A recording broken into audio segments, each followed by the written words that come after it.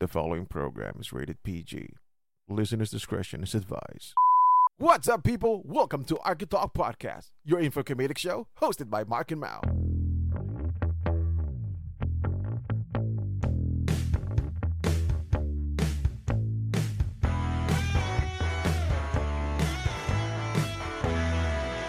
Nangyari kay Jeff. Oo. So yun yung yung two-take, ano? Oh, take two eh. Tawad-tawa talaga ako. Oh, fuck! Narealize ko, hindi gumagalaw yung audio ni Jeff. Hindi, yung kasi nung one time na nag-post nga si Mark yung sa podcast, so na curious ako. Pinakinggan ko. Yun, parang yung first episode, yung kay napakinggan ko yung kay Jeff. So yun. Alam mo naman si Jeff, masyadong seryoso din yun eh. Oo. Ng mga issues ng Pinas. So, ang opener namin sa mga si Simon talaga eh. Sa IR yung opening namin talaga sa IR. Siya yung pinaka-opening namin eh. Pero before that, ang in-interview namin yung pinsan ko taga-Australia, kaya yung episode na yun, almost 100% in English. Apo siya. Dugo. Yun yung Dugo sa bagay.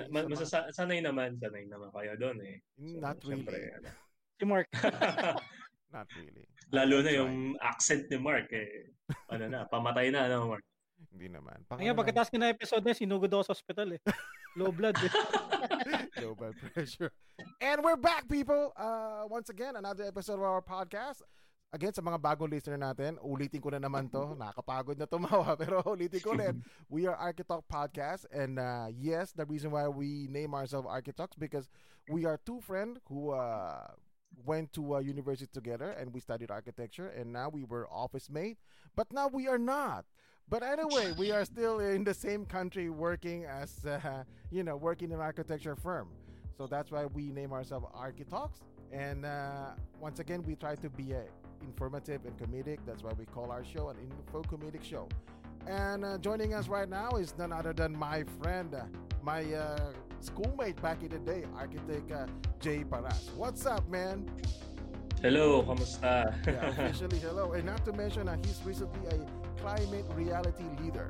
So that's new. Kaya sa mga listeners namin, ito yung proof na me and Ma, we are ain't shit. You know? We are ain't shit, man. We are lazy as fuck.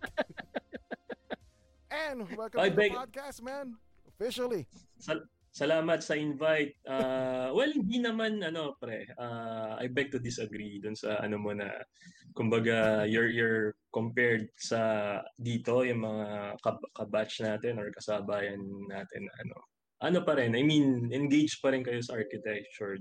That's important. Yeah. So, kumbaga may time lang na minsan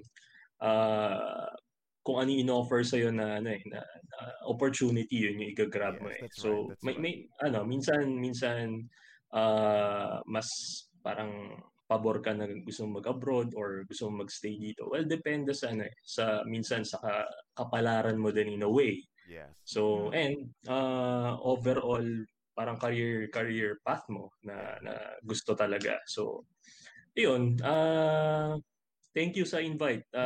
Pakinggan ko yung ilang episodes. Medyo tago dito, kailangan may informative insight ako maibigay din kasi para dun sa sa mga part. Listeners na So yun. Ganito lang yan eh. Fred, ganito lang yan. Dinala kami sa podcasting eh. Hindi, pero sabi ko nga kay Mark, way of reaching out din na parang kumbaga in a way, may mga mapupulot sila definitely dito sa podcast. Sana. And sana may mapulot sila. sana. Like I said, I always say sa some of our episode, I always say that we are not here to preach or teach, but we are here just to hang out with you guys. So if you manage to learn something from us, good. If not, I do hope we are entertaining because we hope na hindi na naman architecture student or architects or ang nakikinig sa atin. I want regular people to listen to us kasi of course I always say na we are also human beings. We have our daily problem experiences, daily struggle in life, although maybe magkakaiba lang sila ng konti, but ultimately it's the same. So right now Yeah, of course, obviously, sa mga nakikinig, of course, we are still in pandemic mode, ika nga. Mhm. A lot of countries not, hindi pa, hindi pa sila nagre-recover. Yung mga iba, pa worse, kabilang na tayo dyan. Sad to say. So, Yes. I don't know really kung anong sitwasyon ngayon back at home. Kasi nga, I always say sa mga episode namin recently na, Macau, we are fairly safe. Ika nga, wala Yeah. nang infected. They managed to control it, and yung mga tao rito, they managed to really follow the rules, kasi Yes. yun yung pinaka-importante talaga sa lahat. And I always say, it Tama. doesn't matter at this point if you're pro or anti government. I don't want to be Mhm. political, but I'm just saying na I think by this time we need to we need to come together as one. We need to, Mhm. kumbaga, yung rally na yan, saka na yan, pag after na ng COVID-19, di mag-rally ulit kayo. But for now, we Yes, are tama. frenemies. Oo. Saka Frenemies. ano lang pre. Hmm? Sige Jay. Oo, yung situation naman dito is well, you all know na talagang palala din. So every day 2,000, 3,000 cases. So tayo na ata yung may pinakamagulong curve sa Southeast Asia. So parang napaka gulo ng ano natin. I mean, well, ma-associate mo siguro yun yun nga sa quality ng citizen ng isang bansa din. Yes. So minsan let's say for example, sige mag-lockdown tayo pero hindi naman nami-meet yung needs ng tao. So syempre lalabas siya, magugutom. So That's and all. right. So mas na-highlight yung inequality ka nga. Yes. So during this pandemic. Yes. So lalo yung mga underprivileged, yung mga walang bahay. Yeah. So yun yung most affected. Yeah. So yun nga isang na-highlight pa sa US, 'di ba, yung campaign nila or ano nila was tsaka yung Black Lives Matter. So yun yung minsan ang nagiging nakikinig ang gobyerno natin. That's a positive thing. 'Di ba yung nag-request yung mga dito sa Pinas na mga health workers na ibalik yung ECQ for 2 weeks. Yes. Nakinig ang gobyerno. So Yes. meaning kung magsasama-sama lang tayo ng boses din. So makikinig sila. Yeah, Definitely. Like I say nga, we need to unite and we need to stop complaining. I know na hindi lahat ng tao pare-pares ng pananaw sa alam mo na, sa politics, 'di ba? Which is yun yung minsan nakasira din eh, kasi kumbaga nangyayari ngayon, nagkakasiraan tayo. It doesn't matter if you're pro or anti, it's all the same. Honestly, it's all the same. Kasi sabihin natin, government, it's not perfect, but they're trying their best to do what they need to do what they can, right? So ngayon, syempre, dito na tayo magpo-fall sa mga tao. Syempre, may mga tao na pro or anti. So, kahit naman pro or anti ka, may sarili kang pag-iisip eh. So, pwede ka pa rin hindi sumunod, pwede kang sumunod. Yun lang yun eh. It's a vague explanation, but that's the reality eh. Yun lang naman yun eh. Kumbaga, ang point is, do you want to survive? Do you want to live? Then, try to follow the rules. I know it sucks. Sometimes, may mga rules siguro na, of course, I'm just speculating. It's not a first-hand experience, ha? Pero syempre, I imagine, of course, there are rules na parang it seems unfair. So if you think it's unfair, then I'm not gonna stop you to think it's unfair. But at least you need to do something na tipong, okay, I'm gonna do something, pero I hope that something na hindi naman ikakasama ng tao sa paligid ko. Kasi kung ano yung action mo, it might affect yung yung neighborhood mo eh. So what if, kumbaga, sabihin natin what if na-infect ka because sa kakulitan mo. So imagine, ibig sabihin buong barangay mo infected. Tama. Ganito lang yun, kasi sumusunod ang mga tao sa rules, di ba? Pero pag kumalaman tiyan yan, lalabas at maghahanap ng pagkain. Kasi ngayon nangyari sa atin. Sorry, tama. Sabi nga ng cousin ko na I think he's living in somewhere in Tondo. Matagal na to eh. Sabi niya na nagkakanakawan ng aron kasi wala na makain yung tao, which is, of course, I don't know kasi hindi mo pinapakita sa news kung maaring tinatago nila yung reality na yun. Siyempre, it's a deep part na yun ng natin, ng mga, na barangay or whatever. So, who knows, right? If that is happening, so that is really sad and scary. Tututusin. Pero, ang lang kasi, minsan, actually nagiging problem natin sa social media actually. the way I see it, sometimes people doesn't really care that much. It's not real to them, not unless it happened to you. Kapag nangyari na sa'yo, doon ka palang maniniwala na totoo yung COVID. You know? Like sabihin natin, nakikita natin sa news sa US, di ba? Ganun yung nangyayari. Na tipong they don't believe it's either conspiracy theory or whatever. Pero sa akin naman, there's nothing wrong on being safe eh. Di ba? Whether or not sabihin na natin, pagpalagay natin, whether or not if COVID is real or if it's airborne or not, wala namang mawawala kung magsuot ka ng mask eh. Yun nga lang, mahirap huminga. Ang positive lang sa atin being Pinoys, no. Masunurin. I mean, unlike yun nga sa US, 'di ba? Napaka-basic na protection is the mask. Sa atin dito, yun nga, magsuot kayo ng mask, di kayo pwedeng lumabas ng hindi naka-mask. So lahat naka-mask. So it's a matter of imposing the policy kung tama. Sa akin, for me, of course, sa marami, na napakawalang kwenta nung barrier, yung motorcycle barrier. I don't know if nakita ko nga yun eh. Pero, nabalitaan nyo yun. So, di ba? Yung mga ganong policy and now, nag-i-impose sila na kailangan naka-face shield ka when entering commercial spaces or even public buildings. Walang scientific or medical basis na nagsasabi na yung face shield would, reduce transmission. Yes. Wala. Definitely mask. Yan, meron. Mask is the only way, I think. Yun yung it's a matter of understanding the policy ay time na yun nga, 'di ba, hindi siya fit doon sa sitwasyon natin. Pero yun nga, siguro papamukha natin sa policy makers na may mali doon sa ginawa nilang policy. So siguro ito yung time na kailangan maging vocal din tayo. So every bill na ipapasa ng House or ng Senate, yun yung kulang sa atin eh, kasi masyado tayong kampante, ika nga.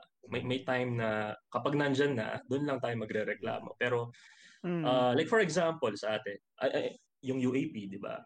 For example. Bakit hindi siya, yun nga, may mga times na nagpa-participate sila doon sa lobbying ng isang batas, like for example yung 9266, yung architecture law natin, pero hindi naman na-implement talaga downstream, di ba, sa mga localities. So majority pa rin ng mga building officials natin hindi nag-i-implement dito ng architectural permit. So nakakapirma pa rin ang mga civil engineers. So ginilalagay ko lang sa konteksto ng architects na. Yeah, alright. Para lang sa mga listeners out there, I know at least makakatulog kayo. This is the information part. Meron kayong mapupulot in a way kung architecture student kayo, well and good. So even though kahit hindi architecture or kasi pwede tungo sa mga yung mga gusto magpagawa ng bahay, pre. Yes, that's para right. malaman nila which is which, kung architect ba or engineer ang kailangan gumawa ng bahay. At least maganda tong topic na to. Yung the question kung sino ang rightful na professional, actually pareho eh. Pero when it comes to signing the document, if it says architectural drawings, architectural blueprint, it should be the architect. So si architect kasi, hindi ako biased din dahil arkitekto tayo. Well, talaga na prime professional, meaning siya yung magte-take ng lead sa isang project, ang arkitekto talaga. So siya yung merong pool ng consultants din eh. Like ako, for example, hindi ko sinosolo yung halimbawa, gagawa ko or magde-design ako ng bahay.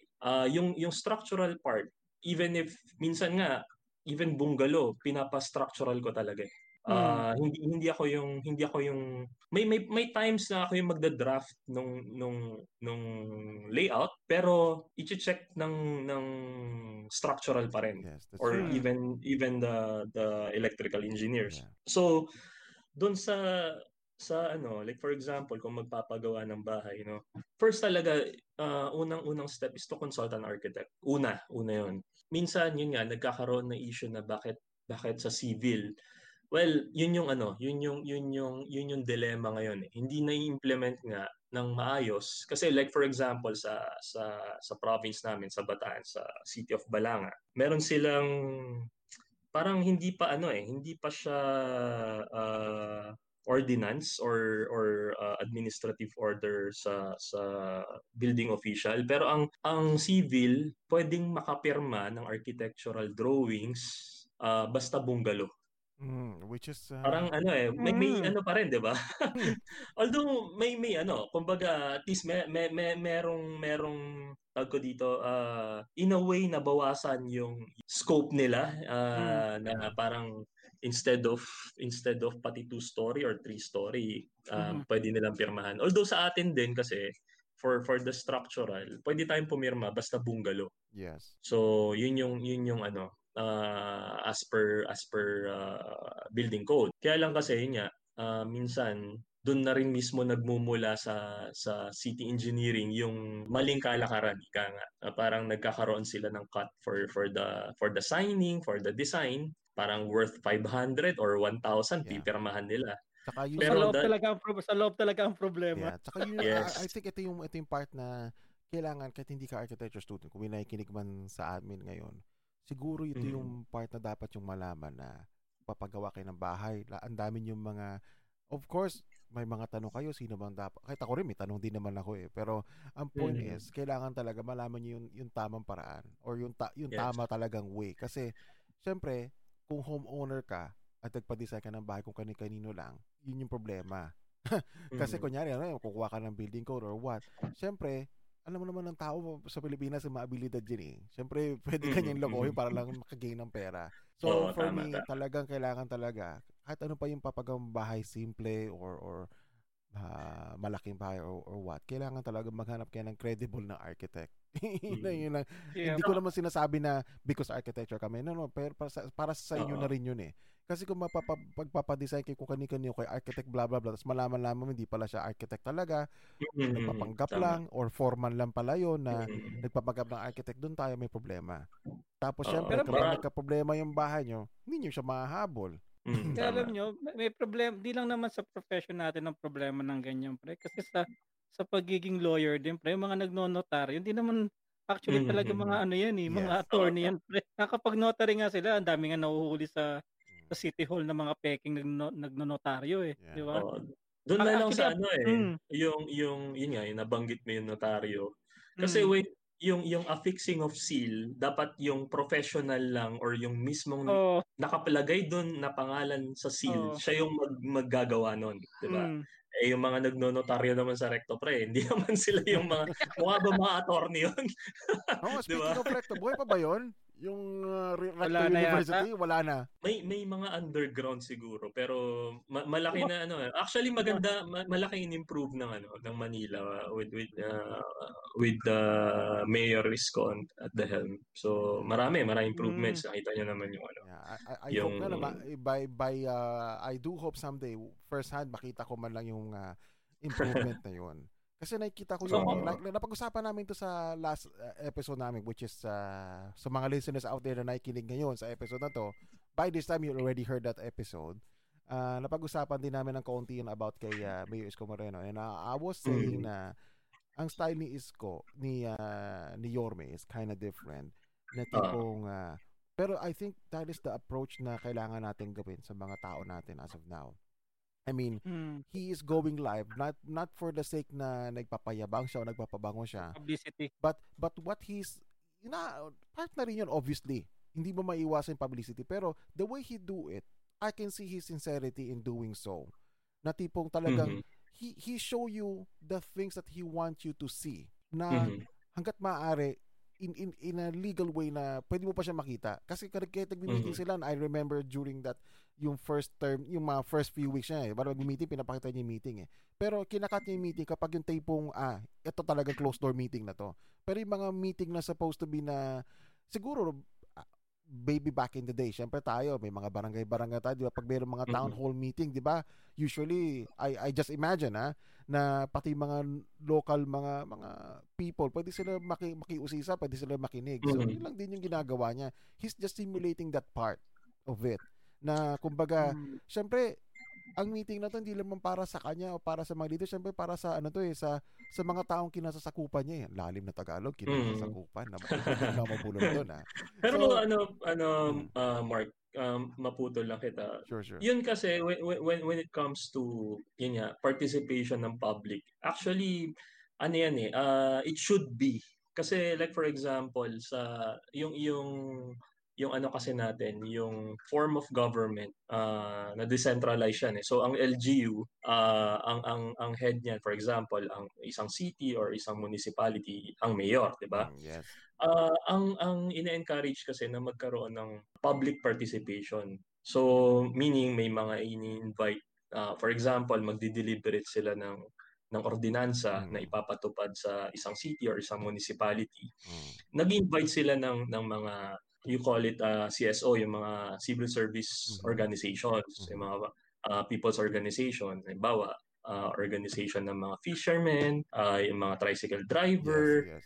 So basically, ano talaga yun yung process ng local government na kailangan aware ang constituents nila dun sa ika-craft nila na ano. Kasi kung halimbawang may opposition, pwede nilang i-ano yun,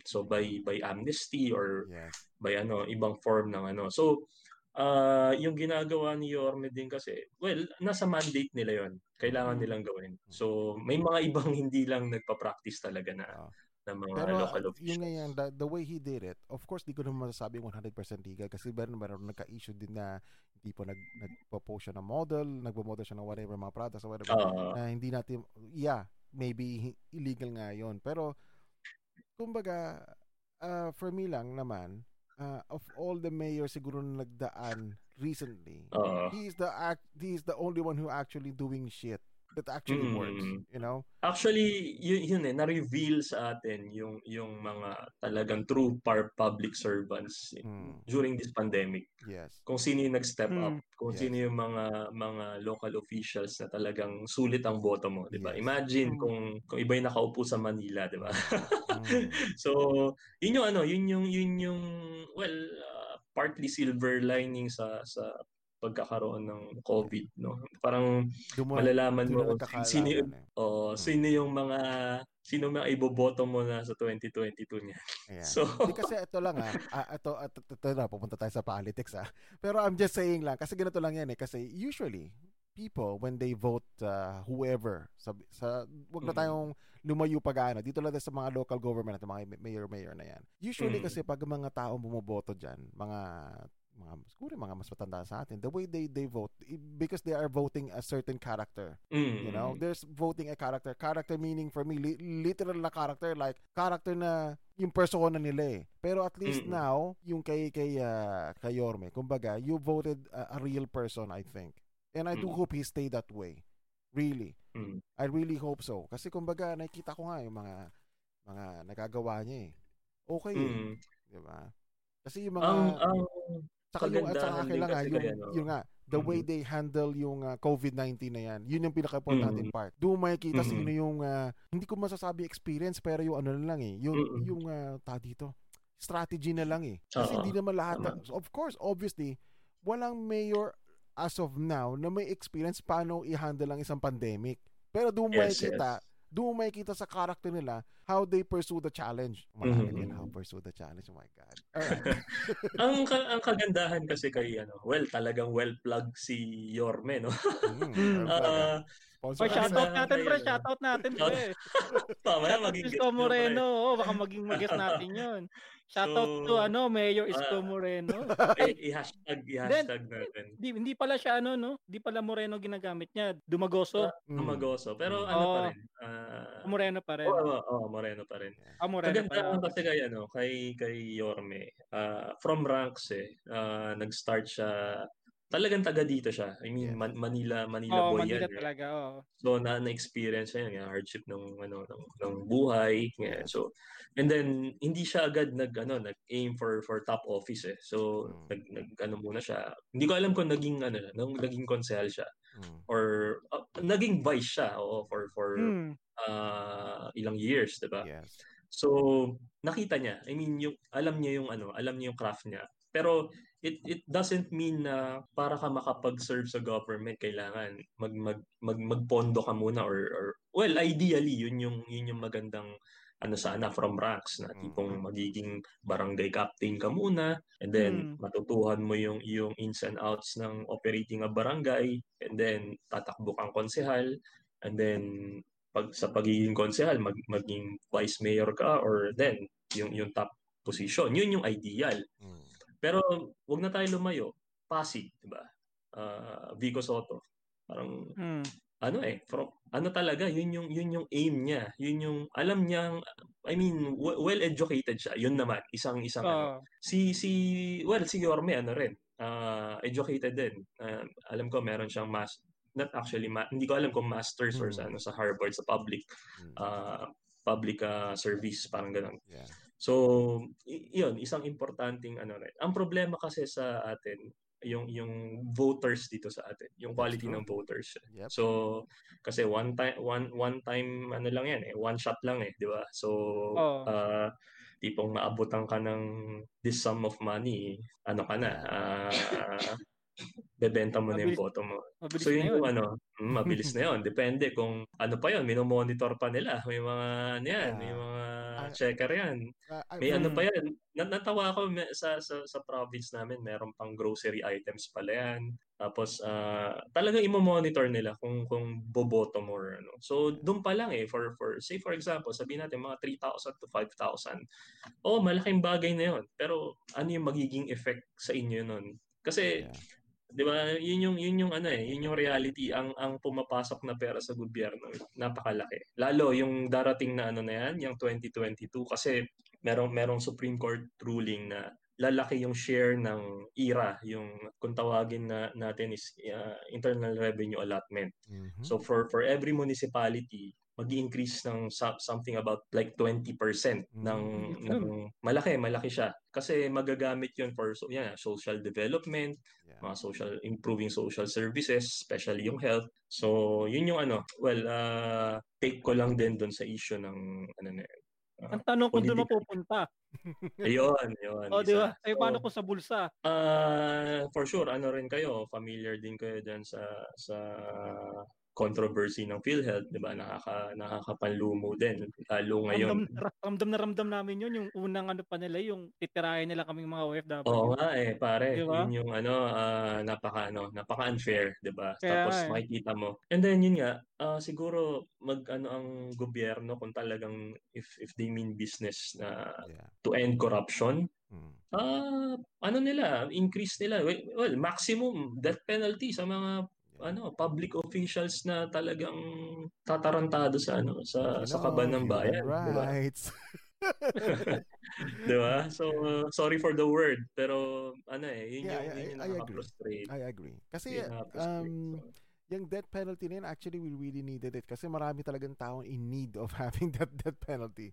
Like for example, yung mga number one talaga, for me, mga rapists and pedophilia, especially mga pedophilia talaga, yun talaga. Yung proven talaga naman. Yung proven naman, oo. Yung na-videohan ba? Ayun yung proven. Yes, true. Yun lang ko dun yan Kasi kailangan talaga natin yung mga strict na law. Pero ang problema kasi, siyempre maraming kokontra dahil maraming natatakot. Hindi, pangit din kasi sa justice system natin kasi yung isang kaso tumatagal ng ilang taon. Minsan inabot pa ng decades bago ka mahatulan. Nagtagal ka na ng 10 taon, tapos paano napatunayan na wala ka palang hindi mo pala nagawa yung kaso mo. Yeah. Nag-serve ka na ng 10 years. Nang wala kang kaso-kaso. For me, dapat yung mga ganon, alam ko imposible ito, pero dapat yung mga wrongfully accused, dapat they could earn like 10 years. So sabihin natin, in 10 years, sana bigyan ka ng kalahating milyon, half of, sabihin natin 10 years. So sabihin natin 10, gawin natin 5, so bigyan ka ng 5 million. At least man lang may compensate ka dapat I don't know, how will you do it? But I'm just saying, kasi ito yung magiging problema niyan. Kunyari, kung nahatulan ka, tapos yung pala wala ka palang kasalanan. Siyempre, pag lalabas ka na ng pupunta ka na sa real world again para maghanap ng work, wala ka na mahanap ng work. Kasi number 1, hindi mo na alam na nangyayari sa labas ng mundo. Number 2, pag nalaman nila na meron kang record, sino mag-hire sa'yo? Sobrang bulok pa nga ng natin, sobrang bulok ng justice system natin, pre. Tingnan mo nga baka nga inisip nga nila, di ba yung nangyari kay si JB Sebastian? na sinabi nilang daw namatay. Tapos in-remake daw. Tapos wala man lang any evidence na na-cremate talaga siya. Tama. Walang CCTV na ano. Tapos ang iniingatan nila ngayon, kilala niyo kung sino? Sino? Si yung mayor ng Laguna. Sanchez. Sanchez. Si Mayor Sanchez. Ayun ang iniingatan nilang mamatay kasi pag yun namatay at kinremate, baka makalaya na yun. Kasi hindi natin alam po eh. May presyo, no? Oo. Mga Breaking Bad natin eh. Really bad. Oo, di ba? Sobrang ganun kaano ng ano natin talaga, justice system natin. Hindi natin alam kung ano nangyayari talaga. Katulad yan sa prison. Kasi ano ba tayo? Ganun ba tayo kahirap para wala tayong mga CCTV? Malaki na budget ng ng Pinology diyan. Ang laki ng budget niya. Ba't ganun wala man lang tayo CCTV? Tapos yung nababayaran kasi ang problema kasi sa atin, nababayaran mga tao. Yan ang sa tingin mo ba kung ganyan ang mangyari, hypothetically paano kung may nag-offer sa iyo na gagawa ka ng project mo prison, how would you design it? Mahirap 'yan Mahirap no? Kasi number one guys, sa mga listeners out there na mga hindi architecture student or whatever. Ang point kasi niyan, bago kumuha ng isang project, syempre of course may mga research. And what best way to research than to go to the actual place? Ito nakakatakot yun. Sige, punta ka sa prison tapos dumay kita pa na. Kunyari, punta ka never pa ako napasok. Ako, sino ba, no? Isipin mo lang Ako nakapasok ako, pre. Oh, really? Saan ba? Sa maximum o sa isa? kaya pala balbasarado ko ngayon, mukhang nanggali ka nga talaga ron. Well, anyway. Alam ko yun. Pero I'm just imagining lang hypothetically. Sabihin natin, punta ka ng prison para mag-research. Sabihin natin, sige, pwede ba tingnan kung ano ba yung feeling kapag nasa loob ka ng kulungan? Siyempre, sasabihin siguro ng warden, palabasin mo muna yung 4 dyan. May architect na yung papasok dito. Ocular inspection. Di siyempre, of course, nowadays, may dala ka ng yung laser na yung laser pointer na pang-measure, di ba? Tapos may kita mo, parang may mali ata sa wall. Tapos pag tapik-tapik mo, gano'n, madiscover mo, may butas pala yung pader na drywall yung pala. Nabooking mo, may hidden passage pala rito. Gano'n. Tanong ko lang sa inyo, sa inyong dalawa. Pagkakaalam nyo sa loob ng Bilibid, sa Muntinlupa? Bilibid. Well, sa akin, ang idea ko lang, bukod sa nakikita mo sa movies and sa news, of course, una crowded. Ang prisons natin talagang overcrowded. Second, dyan mo makikita yung inequality din. Kasi maraming napapaboran, maraming yung kumbaga minsan hindi na dinadala or magkakasakit na lang, hindi mo alam, patay na or whatever. And then yun nga bukod doon, on the architectural point of view naman din, parang ang daming mali. So basically yan, yung ventilation, lighting, mga basic design considerations. So yun yung pero parang generally yung prison natin magulo. Yun yung pinaka description. Kasi ako ang comment ko sa prison natin kasi, 'di ba syempre pag sasakay ka ng LRT, 'di ba? Lumalabas natin nakita yung prison. Unang tingin ko pala, ano ba to? Prison ba to o squatters area? Yun yung number 1. So number 2, I think siguro yung prison natin is maybe back in the day, it was well designed for that time. But now, of course, ang daming tao dun eh. So hindi nila syempre na foresee yung overcrowded. Siyempre pa nag-overcrowded dyan, parang dito lang yan sa Macau or sa Hong Kong, sabihin natin na tipo, or yung yung isang room na yun, pwedeng 5, kahit na dapat 2 lang. So siyempre parang boarding house lang yan. O lagyan mo ng divider or whatever. Diba? So I think the way they are treated is more or less inhumane in some ways. Ang accommodation nila, I think, so isipin mo sa sobrang daming tao, paano sila pa natutulog? So 5 hours o 2 hours ka natutulog. So isipin mo kung tao, sabihin natin, deprived sa tulog. Number 2, for sure, wala sa matutulog. Shifting ng pagtulog. wala yan sa matinong pag-iisip. Mas worse pa sa drugs yan. Not to mention may drugs pa. Iniisip mo, Mark, nasa rehas sila, doon sila natutulog. Yun ang iniisip ko. Okay. Ikaw, so, ganito lang yan, no? Alam nyo ba, sa Muntinlupa, para lang sila sa malaking warehouse. Ganun lang. Tapos meron silang sa malaking space. Isang malaking space na para mga kubol-kubol doon. Gumagawa sila. Meron pa nga 2-story eh. Ikaw yung nasa taas. Para kang rumirenta din, pre. The more na may pera ka, the more na maganda yung parang kubol mo. Para ka lang para ka lang yung Japanese mga small bunk beds, mga ganun. Really? Ganun ang pre. Tapos may TV sila. Kung iniisip nyo walang entertainment, meron. May gusto TV mo sila gusto mo magkagulo sa Bilibid, papanood mo yung Prison Break sa kanila. Pwede rin. Nakakilala niyo ba si Chop Chop Lady? Yung puti. Pre, ang bait niya sa personal. Na-meet ko siya. Oo, mabait siya sa personal, pre. Di mo siya akalain na nagawa niya ganung krimen, pre. Mabait siya hindi. Basta, naano ko na yung pangalan niya. Mabait yung tao na yun, pre. Kasi, pagpasok ko doon, siya nagpabili ng TV. Para pero ang TV lang nila is may oras lang sa gabi. Ayun lang oras lang nanood ng TV nila. Tapos meron silang basketball court. Yung naisip nyo yung pag-basketball court, pag nababoy nyo sila, tasaksakin ka, hindi totoo yung pre. Baga na-exercise tayo ng movies na ganun nangyayari. Ano yun? Dahil sa thesis mo, Mao? Thesis mo? Hindi, meron akong kakilala na sa loob. Oo. Si Mao talaga well-connected. Hindi, dati ako nasa loob. Joke lang. Hindi, pero siguro kung hindi ko alam ko may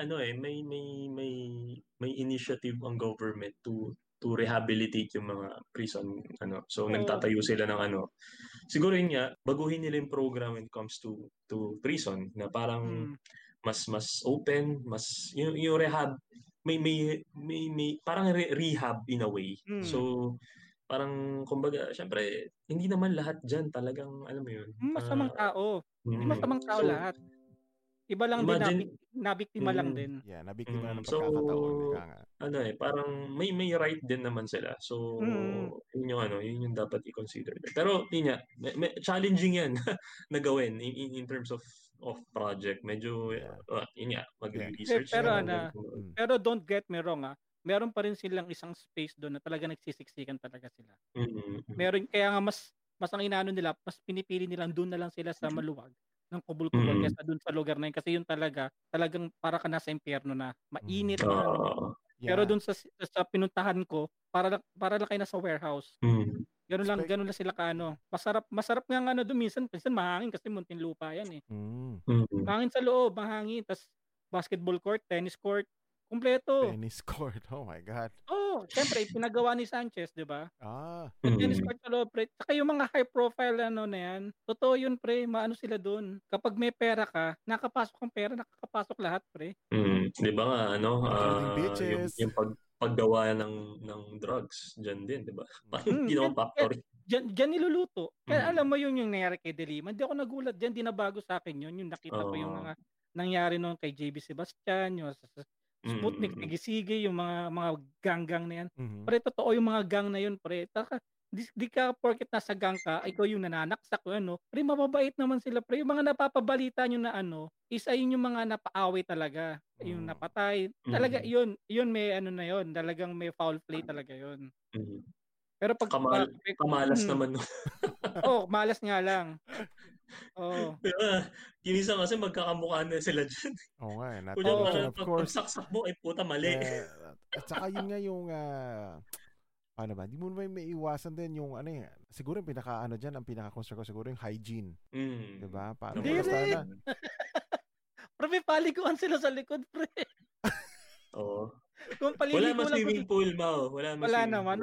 Pero kung paliguan lang ang problema, pre, walang problema sa paliguan, pre. Meron silang parang doon shower area. Doon sila maliligo. Kaya kung sinasabi niyo talagang ang prison, hindi talaga. Pero yun habang nililigo sila di sabay-sabay, basta wag ka lang magkamali mahulog yung sabon. Yun lang. Actually, yung pulot sabon na yan. Tago mo yung sabon mo, pre. Meat lang yung pulot sabon na yan, pre. Meat lang yan. Di naman totoo yan kasi tinanong ko totoo ba yung pulot sabon? Sino ba naman ang lalaking gustong tumira ng kapwa lalaki, di ba? May kamay naman. Di ba? Diba? Magandang gawin nilang prison cell yung mga tipong mala Alcatraz, pre. Yun. Lalo tayo archipelagic, so madami tayong isla, di ba? Yari na yan sa dagat. Dalhin nyo na lang sa ginawa ng China. Doon nyo dalhin. Di-convert nyo na lang.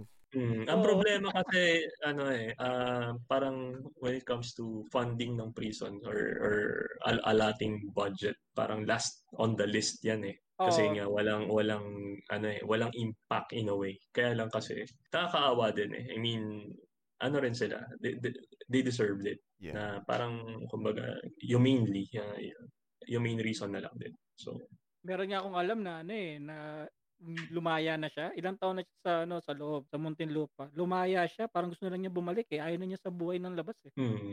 Kasi nakukuha niya lahat ng libre eh. Kinakain niya yung pagkain ng prison, natiis na niya. Nung lumabas siya parang inisip niya, parang gusto na rin niya bumalik. Kasi lahat na nandun eh. Tingnan mo magpaka-alalay ka lang sa mga mayayaman doon. Mabibigyan ka, maabutan ka ng pagkain na gusto mo. Totoo yan, totoo. That is kung talaga you're already given up on life. Yun na yun. Yun. Yun na yun. Kung wala ka nang babalikan siguro, Mau. Parang kasi syempre one thing na ka na lang. Na keeps you alive yung family mo. Kumbaga yun na lang siguro. Kumbaga yun na siguro yung moment na siguro kung ganyan yung pag-iisip mo na it means na you lost everything and you have nothing to lose. But kumbaga wala na. Parang may ganyang Hollywood movie eh, si Morgan Freeman ba yun? Parang siya eh for Shawshank Redemption. Shawshank ata. Yeah, Shawshank Redemption, written by Stephen King. Would you believe it's Stephen King? Stephen King ba yun? Stephen King. It's based on a book. And then, if you guys have this, if you have Netflix, you can check the TV show Castle Rock. So Castle Rock is like a combination of Stephen King's myth. I mean, not myth, but yung mga novel niya. Parang pinagsama-sama sa isang, kumbaga yun yung parang Marvel Universe ng Stephen King. Kasi within Stephen King, they also talk about Shawshank Redemption. Which is, I never watched that movie. Pero kumbaga, I heard before na yun nga is it's Stephen King nga yun. So which is yun nga yung mga lugar kung saan yun nangyari yung mga novel ni Stephen King na doon sa universe na yun. So yung yung Shawshank Prison, actually sa episode 1 they already featured that place eh. Which I only watch I think part of it, pero yun nga medyo horror siya eh. At ang bida pa ron is none other than si Bill Skarsgård, which is if I'm not mistaken, siya yung It Clown. Siya yung bida ron. Seryoso ba? Kukuha na lang ng character yung pa talaga matindi. Siya yung bida. Oo. Si Pennywise, diba, sa It. Pero siya rin yung bida doon sa yung Castle Rock. Sabi ko, okay. Alright. Freaky face. Killed a bunch of people and shit. You know? Kaya nakakano lang talaga yung mga sa prisoner, nakakatakot kapag yung wala na talaga sa buhay. Tapos ang gawin na lang niya, pamatay na lang kaya ako ulit ng tao. Para makabalik lang. Parang maglaka ko na lang ng candy. Sad reality din. O di kaya speaking of itong haba ng natin ng discussion natin, pero tanong ko ngayon so kumusta ka naman dyan? I mean in terms of like current project, how are things on your part naman? Well, architect ka pala. Parang out of context lahat ng pinag-usapan eh. Which is good kaya sa mga listeners out there. Okay, matakot makinig sa amin. Para lang kami nag-inuman. Well, actually, earlier, to cut it short guys, si Architect Paras na lang pinaka-unang tao uminom ng beer dito sa podcast na to. Seryoso ba? And people think that we are always drinking while talking. Like, this guy, may hinugin kami, sabi ko, ito first time legit. Shoutout natin. Ano iniinom mo? Shoutout natin. Premium malt, pre. Shoutout. So, yun, natanong ni Mark, yung regarding dito sa practice, mahirap ngayon, lalo, yun nga, dahil pandemic, so, may ilang projects na naka-hold dahil yun nga, yung client is nasa ibang bansa, so hindi makauwi. So, technically, hindi mapaumpisahan yung project. So, although, ngayon kasi natatakot din ako kumuha ng design build kasi yun nga dahil may expose ka for ilang months na alam mo naman dito yung mga workers sa atin kahit na mag-set ka ng protocol talagang may pa rin may pasaway na So yun nga galing ako today sa isang site. Although design consultancy lang naman din. So yun nga kaya ako the reason na nakashot din ako. Yung client kasi nagpainom din ng gin tonic. Pucha Ayun. So parang na-condition ka. Na-condition ka. Parang bitin. So in a way, yun. May mga depende rin sa kliyente. Yun. So technically ngayon, kung may project ka, medyo maswerte ka. So yun yung reality. Lalo kung sa atin kasi advantage din kasi napaka-flexible natin. So we can work at home. Pwede tayong mag-collaborate with consultants online, even the clients. Lalo ginagawa ko kapag nagre-request ng meeting yung client, so pwedeng through Zoom. So lalo masishare mo yung screen mo, so makikita nila interactively yung, actually, come to think design. Of it, sorry to interject. Actually, to come to think of it, ito yung work natin it doesn't matter if you're practicing your own office or you're working in an office. The point is, I think during this pandemic, isa tayo sa mga swerteng mga nilalang sa mundo na nakakapagtrabaho sa bahay. Kasi work natin, pwede talaga natin dalhin sa bahay. Of course, it's not gonna be, especially if you're doing office work, na, office projects and stuff. It's not that easy to work at home because, admittedly, kung di ka talaga sanay magtrabaho sa bahay, talaga katabi mo higaan, of course, matitempt ka talaga. But the advantage is, you can actually bring your work at home. Kasi syempre, kung yung mga ibang, syempre, kung ikaw, crew ka ng fast food or, other job na, talagang wala ka talagang income. Kasi ang work mo doon ka talaga eh. So tayo, pinagpalad tayo. Although sabihin natin, syempre may mga company nag-struggle, so sabihin natin, they struggle to pay you in full. But the good thing is, you are still paid. And siguro sa mga person like architect like you na you have your own project, of course it's either good or bad. Depende na lang talaga yon. And yeah, I understand din yung mga design and build. Siyempre, pupunta ka sa site and may halubilo ka sa mga trabahador. Siyempre, hindi ka naman sa socialist, I don't know if that's the right word, or racist or whatever. But the point is, of course, just to protect yourself eh. Siyempre, tayo mga architect, we need to be friendly with those people Tama. Kasi yun yung nakikita ko siguro, ang pinagkaiba sa mga other country, like yung, siguro yung amo namin, he never do that stuff, yung halubilo sa mga, mga people na trabahador. Kumbaga, I don't think that he really look at them eye to eye sa mga yon. Unlike us, syempre pag sa Pilipinas, iba eh. Kakaibiganan mo talaga, lalo yung kakaibiganan mo yung pinaka mababang posisyon sa construction eh. Kasi yun yung tipong towards yun yung tipong tutulong talaga sa iyo eh.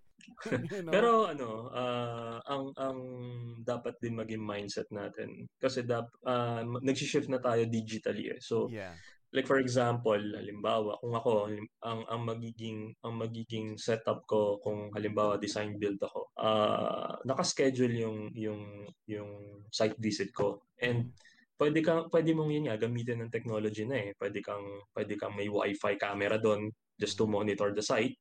Yes. And then halimbawa, pwede kang mag-assign ng isang parang site architect kahit na or apprentice mo na to oversee yung actual progress kasi syempre kailangan mo ng technical pa rin sa site. Yun nga, pwedeng gawing yun yung technology na yun. And if kailangan mo makipag-meet with the client, can go with the Zoom meeting. Yes. Or yun nga, kung talagang kailangan desisyonan on-site, doon ka palang pupunta. So, yun yung siguro it's time to shift yun nga, digitally. So, kumbaga yun nga, yun. Naano lang din ako sa mga work from home na yan. Naawa lang ako sa isang profession eh. Yung mga embalsamador, syempre hindi nila kaya iuwi yung mga trabaho nila, di ba? Mahirap yung pag inuwi nila. Pero wag ka. May mga bit-bit mo? No, don't get me wrong. I have this, meron akong pinsan pre. Her husband is of course they working in a one of the TV stations sa atin, one of the networks. I will not say, of course, ilan lang ang network sa atin, so one is down. Sarado na ba yan? No, it's still open. But the point is, it's really funny because dalawa na lang. Because she was telling me before that her husband likes to have a business. And I think if I'm not mistaken, the husband already told me this business proposal that he wanted. He wanted to have a funeral parlor at their home because it earns a lot of money, Because his reason is, dude, araw-araw marami na mamatay. Siyempre marami magpapailba sa mo, magkano kinikita mo ron? Siguro isang araw meron kang 5 patay sa bahay. Sabi ko, puta ina, di ko kaya, pre. Mahirap pre. Oh, Tapatan ko yan, pre. Tapatan ko yan ng sa kabila namin. Ano yung negosyo, pre?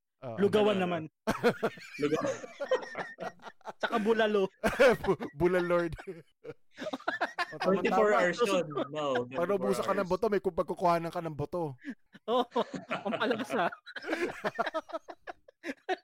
Pero, I mean, as of now, kasi ito pa yung isang concern natin lately, not really lately, matagal-tagal na to Isipin mo na kasi ngayon, aside from COVID-19, of course, global warming is real. May mga climate deniers, hindi natin maiwasan yun. Pero ito lang mga sabi ko sa mga, pinakasimpleng banat ko lang dyan sa mga climate deniers na yan Back at 1989, summer wasn't that hot. You know, yung summer nung araw, hindi pa nga mainit yun As far as I could remember. Pero nga, hindi nga summer, pero grabe. Hindi ka na, ayaw mo na lumabas ng bahay, diba? So, climate change is real. And of course, now is your certified climate reality. You know? Oo. So, ano bang what's new? What's you with that? Thank you for bringing that up, Mark. No, ang ano kasi, yun nga, before, kumbaga limited ang ano mo parang sa atin before hindi ako interested din sa climate change pero may time yun nga meron kasi dun sa program na yun.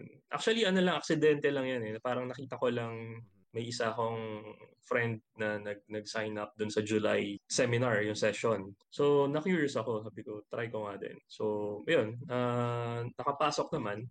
Yun nga, ang ano kasi, ang story niyan is, kumbaga, yan, before, diba, na-experience natin ang ilan sa mga worst typhoons na yung, ako yung, meron kasing isang activity doon na parang gagawa ka ng yung entitled My Climate Story. Parang, doon, ano mo na, parang siguro, ano yung first encounter mo with climate change? Ano yung ano? So basically, sa atin, lalo dito sa atin, is typhoons, no? Yeah. Flooding, yan yung impact, immediate impact ng climate change. Not to mention, may dumadagdag na ngayon, tornado. Oo, pre. Yeah. So that alam mo naman, I'm not a scientist, pero I know what I know is cold air, warm air mixed together, tornado. Ano yan? So, ano yan ang iniiwasan kasi natin yun cause ng warming ng temperature natin is yun nga yung hindi na yung sobrang carbon sa atmosphere. So yun yung nagiging reason. So ang goal yung kung tawagin nila is kasi may agreement yung Paris Agreement kung tawagin nila. That was to 2015 na ang temperature natin is hanggang ano lang, I mean yung increase na is up to 1.5 degrees lang. Kasi for every degree ng rise ng temperature, napaka-devastating. So yung 2 degrees ka ang unang assumption nila is ang prediction nila is between 1.5 to 2 lang. Pero yun nga kung irarun nila yung data ngayon, kumbaga yung increase ng temperature for say 2050, yun yung target Kailangan year 2050 ang na-increase lang natin na temperatures 1.5. Yun yung pinaka goal. And then ano bang nagko-contribute sa carbon emissions, 'di ba? Madaming contributory factors tulad ng yun nga yung transportation, 'di ba? Even sa atin, sa profession natin, number one is yung burning of fossil fuel, yung extraction of oil. So, yan yung primary. Farm. Kaya parang secondary thrust ng mga climate leaders, yung mga climate activists, is to shift from carbon-based economy to renewable energy. So basically yan, wind, solar, hydroelectric, geothermal. So yun yung goal. Ngayon, doon sa training naman kasi may mga solutions na pinresent. So basically maganda yung in terms of renewable energy, madami ng achievement. Like for example, dito lang din sa atin sa Philippines, mababa na yung cost ng solar panels. So basically affordable siya in a way.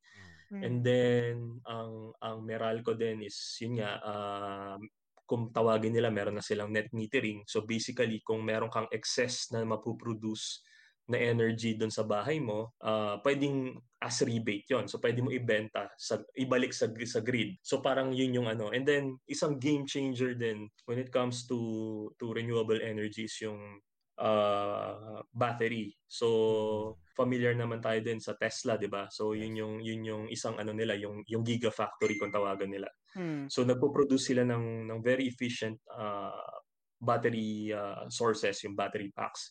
Kasi parang doon sa interview with Elon Musk, parang gagawa ng 100 gigafactories sa buong mundo. Kaya niyang i-power yung buong mundo with 100 gigafactories. Pero of course, hindi niya kayang mag-isa yon. So yun yung point niya, na parang willing siyang i-share yung technology, pero tutulong sila. I mean, yun yung ano. Kasi imagine, kahit na, well, alam niyo na mag-isip si Elon Musk, no? Parang, kumbaga, ang point lang niya is, kahit magkaroon ng devastating typhoon na kaya mo mag-generate, not actually generate, pero na-store mo yung power. So yun yung yun yung problema, kasi ang cost ng battery for solar power is mataas pa rin. Yes. And then yung efficiency ratio niya mababa. So parang after 3 or 4 years kailangan mo magpalit ng battery pack. So ang ginagawa na method is grid tied kung tawagin nila. So nakatay ka sa grid. So hindi ka, kumbaga, kung ano yung ma-generate mo, yun yung gagamitin mo. And then kung meron kang meron kang excess, yun yung ibabato mo sa grid uli. So para magamit or ma-store ng local company nyo. So basically yun yung isang problema kasi with solar farms, land intensive eh. So malaking area ang kailangan nila. So yun yung isang hindrance din, kaya lalo sa atin dito ang daming issues when it comes to land acquisition. Parang right of way lang ilang taon, so nade-delay yung mga infrastructure projects. Merong way, parang ang isang solution nila is to put up solar farms sa dagat. Yun, kaya lang medyo mas costly siya compared sa land-based solar farms. And I think I could imagine, lalo na kaya pag malapit sa dagat yan, number 1, yung mga materials mo, kailangan yung mga anti-corroding. Tapos number 2, matinding computation yan when it comes to structural talaga. Kasi syempre, kukonsider mo na lahat ng force ng typhoon. Ngayon may tornado na. So meron may mga floaters. You know?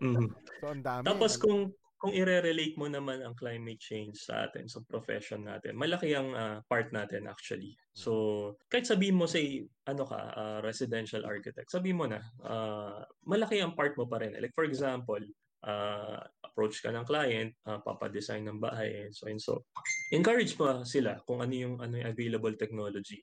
Kasi ang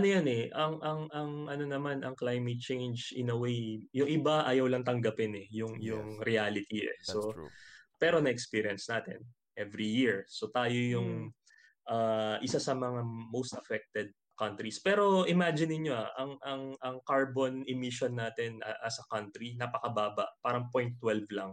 Yes, I think compared sa iba, yun yung isang inequality na nakikita. I mean, parang unlike US and China and India, 'di ba? Ang laki ng carbon emissions nila. Pero sino yung mga most affected? Parang yun nga minsan yung mga pinresent kasi na mga images and facts and data dun sa training na yun, parang overwhelming na parang merong isang country na island country siya. Sa effect ng isa sa mga effect kasi ng climate change is sea level rise. 'Di ba? Ang cause niyan is yung melting of ice caps. So yun yung primary reason. Ngayon, may isang di ko alam kung African country siya or parang sa sobrang taas ng sea level rise sa kanila, parang ang ginawa nila is bumili sila ng lupa sa ibang bansa. for them to just worst case scenario may pupuntahan yung mga citizen nila. So ganun katindi pre. Pero tamo halos wala silang share sa carbon emission globally. It's unfair for them. Parang napaka-unfair. So may isang interview nga rin na siguro pwede kong i-share din or i-post dun sa ano niyo yung hindi ko alam kung napanood yung Inconvenient Truth. I heard about it. Documentary yun. Yung kay Al Gore. Tapos merong isa yung kay Leonardo DiCaprio naman. I forgot the title. Pero may isang ano doon na kasi ginawa siya ambassador ng UN for climate change. So ang may isang ano doon na parang ini-encourage nilang mag-shift ang India kasi mataas ang ang carbon emission So parang ang ano niya, bakit sinasabi nyo sa amin na mag-shift kami into renewable energy or solar power pero kayo hindi nyo ginagawa. Parang ganoon Yun yung argument niya na parang mas malaki pa yung carbon emission ng US kaysa sa amin. Parang kinompare niya meron siyang pinakita na book. Ang comparison niya is one American, parang ang carbon footprint ng isang Amerikano 2.2 i-compare mo sa France, sa citizen ng France. Tapos kung i-compare mo sa China, parang 10 or 20 times more. Parang ganoon. Then mas matindi sa India, parang 60 times. Wow. So ganun yung parang gagawin mo lang yon for the sake na para mag-benefit ang US. Parang ganun Yun yung argument So yun yung and then ang isang positive na globally na nangyayari, nag-shift talaga ang humihina ang carbon-based economy. So siguro na ewan ko sa Macau kung may effect yung bumababa yung yung cost ng gasoline and diesel. Hindi ko alam sa diyan sa inyo. Dito kasi sa Macau kasi gumagamit na sila ng mga solar solar vehicles Yun yung ginagamit power. May mga may mga charging dock na rito Stations. Mga Tesla, ang dami ng Tesla na rin dito, mga naka-Tesla. So yun yung yun nga, balik tayo sa i-connect mo siya with our profession. Malaki ang part natin actually. Yun nga. Pwede nating i-encourage sa specification na lang pre. 'Di ba? Mag-specify ka for example ng say Italian tile. Ang dali sabihin 'di ba? Ang daling ilagay Pero ano yung carbon footprint nung material na yung carbon equivalent niya, 'di ba? Yung sa paggawa pa lang, saan mo iso-source out. Yes, that's diba? Yun yung yun yung kung you're into green building standards, halimbawa yung LEED, yung BREEAM, yung dito sa atin may local counterpart which is BERDE. Ano yan kumbaga ang construction industry kasi it contributes around 40% ng carbon emission. So malaki. Ang dyan, it's either yun nga, do your part. May mga movement Like recently may mga nabasa akong article na like yung Architecture 2030. Kasi yung year 2030 to 2050, yan yung critical years na magkakaroon ng impact na Kasi ang carbon kasi nagstay lang yan sa atmosphere natin So basically, pero yung effect niya matagal.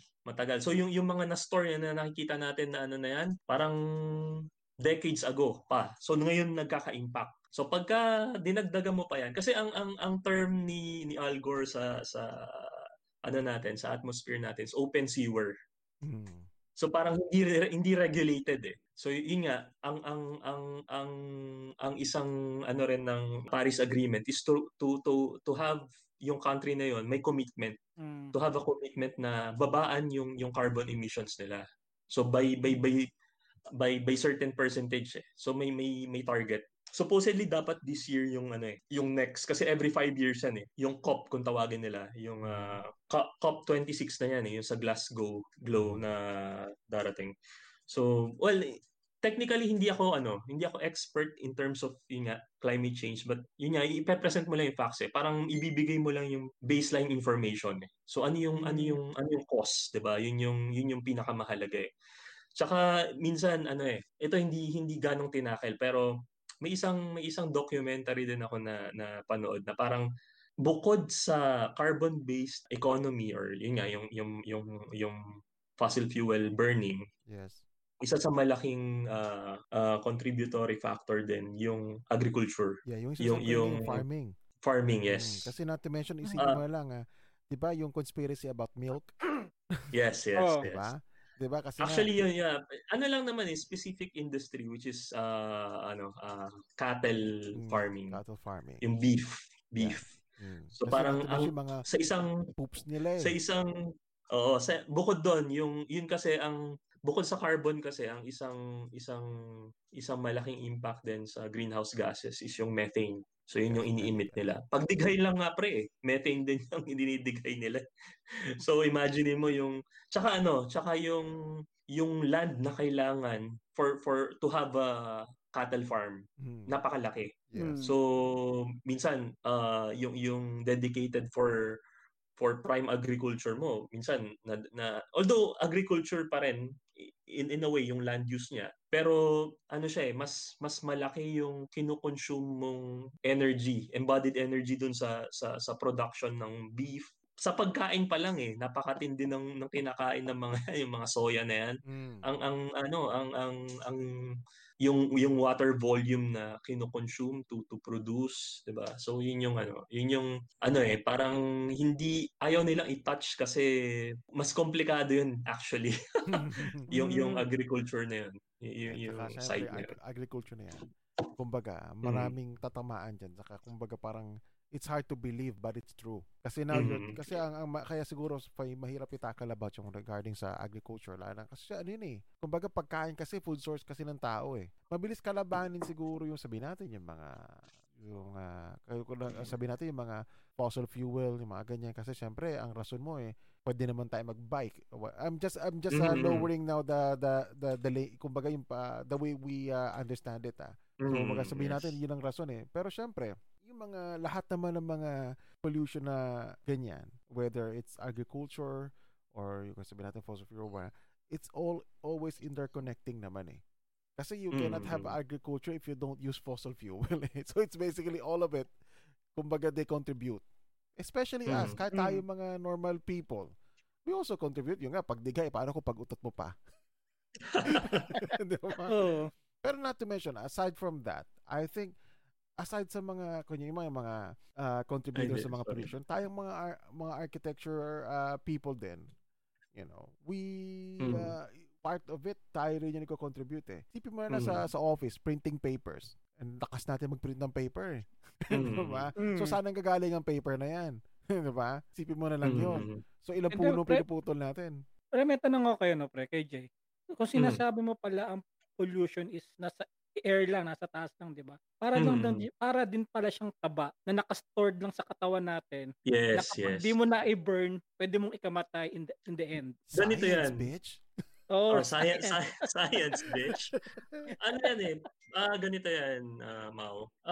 Of course yan nga nasa atmosphere, no? So may pwedeng i-absorb Yan yung role ng nature natin, forest, especially tropical forest. Yan yung kumbaga kung tawagin namin is carbon sink.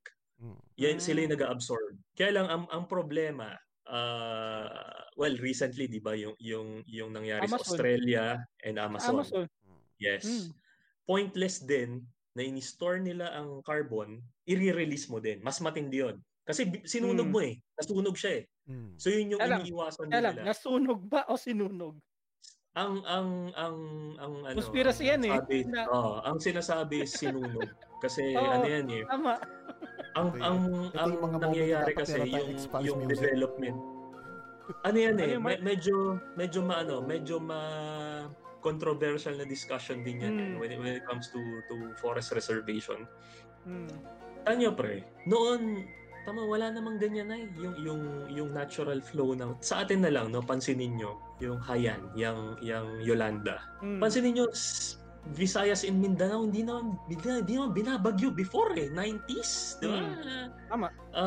Luzon lang, yung Batanes, kaya nga 'di ba yung Batanes nag-adapt sila when it comes to architecture, 'di ba? So ang point lang, nadi-disrupt yung kung tawagin nila yung jet stream, yung natural circulation ng hangin. Kasi ang ano natin, ang dagat natin, ang primary role din niya is to regulate temperature. So siya yung pinakamalaking inaabsorb na carbon actually, yang dagat natin. So kung magkaroon ng rise sa temperature, magki-create yan ng mas maraming mas moisture. So basically, mas napansin niyo, 'di ba?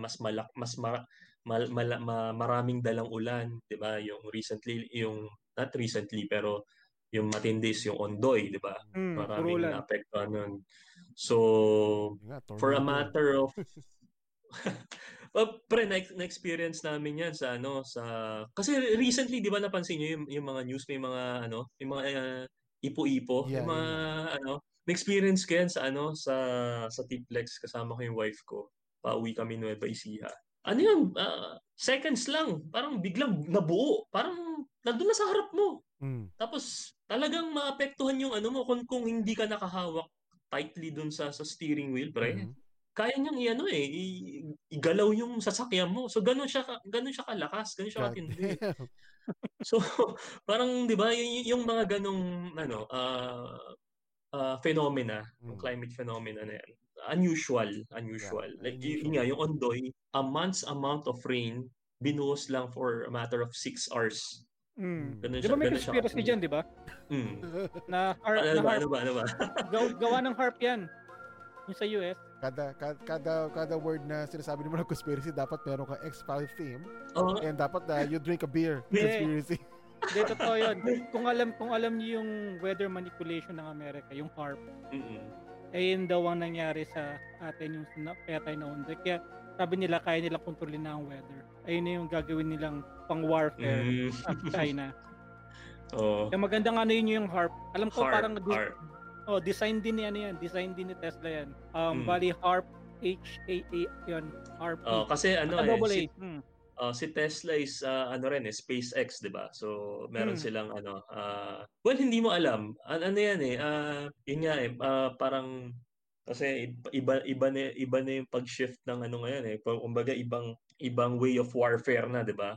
So mukhang maraming alam sa warfare si Mark Wala. Call of Duty lang. Call of Duty Modern Warfare. Hindi, meron na Jay, no? Ano bang ideal design na house? Kasi ako parang nag-iisip nga ako ng yan yung tungkol sa solar panels na yan. What if na gawin natin bubong ang solar panels, tapos gawin natin clay ang ginagamit nating walls. Tapos yung walls na yun, yung meron tayong clay na alam mo yung, kasi may nakita ko sa video na mga paso siya, na paso siya, tapos babasahin mo siya sa babasahin mo siya ng water. Tapos sa likod nun, merong fan na of course nagbibigay siya ng hangin papasok ng structure. Kasi sinasabi nilang malamig. Alam ko invention ng India yan eh.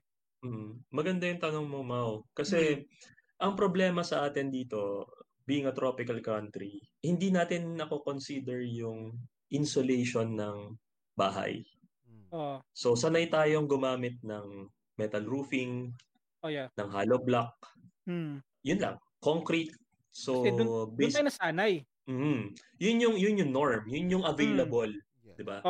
Pero kung tatanungin mo yung ideal design, medyo vague yan pero kumbaga kung i-consider mo yung climate natin, ideal is well insulated dapat ang bahay, meaning minsan hindi mo kailangan ng kaya ka lang nagso-solar panel is to save energy, 'di ba? Yes. Pero kung insulated ang bahay mo, in a way makakabawas ka sa energy consumption mo .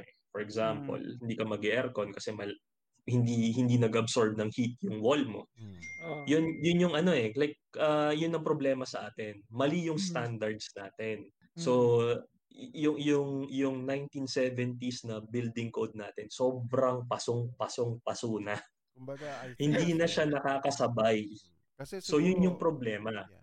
Sorry to interject. I think siguro kasi yung ating building code or the way we do things is based sa US . Kahit yung, kahit yung book natin, American Standard eh. So meaning, yung mga design natin really, well, we all know, alam na natin yun, that our design really is not really suitable for tropical climate. But, yun ang nakasanayan natin. At as a regular people who want to have a house, to own a house, syempre yung mga magazine na nakikita nila is always those Western magazine. So we will end up copying, or not copying, but rather taking ideas from that, be inspired to that. Yun ang ano natin eh. We have no choice. And of course, nowadays, it's easier to design something like that because now it's a simple design, modular design, yung mga flat roof. It looks nice, don't get me wrong. But it really doesn't work on our country. Yes, you know? Because what we started when we were in school, in university, is to have high roof. This is the tropical design, yung circulation of air, whatever. Pero let's be honest, in real life, you don't see those kind of houses. No. You only see them sa province kasi yung kinusito talaga nung araw na yon. Yung mga pagdidesign. Pero may makikita mo mga house natin, it's not even different from the house that you see sa US because it looks nice. Diba? And not to mention, of course, we are guilty of that. Kasi ba naman, nowadays, we are using a SketchUp program and now we have a different program right there. Of course, ano mabilis i-model sa SketchUp? Yung bubong na ganon or i-flat roof with that edge, may L-shape ganon konti, proper angle, glass, look nice, approve. Pero in reality, yun yung in reality, hindi talaga dapat eh. Diba? Yun yung problema kasi lalo ngayon, we are aided by technology, no? Yes. So, like for example, pinakasimple na lang is SketchUp. You can do georeferencing, di ba? Yes. Sa SketchUp. So, yung ganong potential, minsan hindi na-explore eh. Kumbaga, like sa atin, sa curriculum natin ng architecture, napakahina eh. Kasi wala tayong, nagre-research lang tayo kapag thesis time na, 5th year, 'di ba? Yun lang. Pero after that, 'di ba? Wala na. Wala ka nang unless you go to a graduate school, parang you pursue another degree, parang ganoon. Pero the point is minsan yung adapting to climate, minsan it's a matter of common sense. I mean, you don't have to spend that much. Yes. Ang problema kasi is yung industry din natin. So, like for example, nung 2016 ata yun, tinaon ko yung visit namin sa Singapore na may building exposition. Napakatindi ng ibang-iba sa World Bex natin. I mean, they're presenting talagang cutting edge technology. Na tipong may isa nga doon na parang wala pang COVID noon, wala pang pandemic noong 2016. Pero yung smart technologies, yung smart building, parang you don't need parang facial recognition, camera pa lang, papasok ka pa lang. Kung may record ka doon sa building na yon, record na ng access, i-grant nila at a certain floor kasi dito ka lang, nandito yung office nyo. Mga tipong gano'n na parang, and then yung paver na it can retain water, mga ganun. Sabi ko parang napaka unfair na kasi yun nga eh, nasanay tayo. For example, yun nga, ibalik natin sa what can be our role yun nga sa problema ng climate change. Simpleng specification na lang eh. Kulay ng bubong. Kung sige, sasabihin natin yun yung kayang i-afford ng client, metal roofing, pinaka-basic. Wag mo namang gawing kulay blue or red or yung Agreed. Ang idea kasi is to reflect light. To reflect sunlight. So basically maglalaro ka sa light colors, even the facade. Pangalawa, yun nga, how can you insulate your building, your structure? So meron na maraming available na products ngayon na wag mong i-ano yung sarili mo na hindi, CHB lang ako kasi yun yung madaling gawin. Yun yung problema. Kasi like look at Vietnam, pre, 'di ba? Parang Vietnam, 'di ba? Parang pero pagka tumira sila ng bahay, pre, ang tindi. Tipong alam mo agad na Vietnamese architecture eh. Yun yung wala tayo, well, in a way may identity tayo, like gas-gas na bahay kubo at bahay na bato, which is a tropical structure actually. Even yung Southeast Asian nations na yan. Yun yung common ground natin eh. yung climate natin. So basically yan, hindi natin kailangang umano pa like western counterpart natin ano yung ginagawa. Ito na lang sa atin yung best practices Singapore, Vietnam, 'di ba how they do things na instead of having a enclosed facade, meron silang double skin na merong lower wall na pwedeng gawin na actually pwede mong i-fabricate.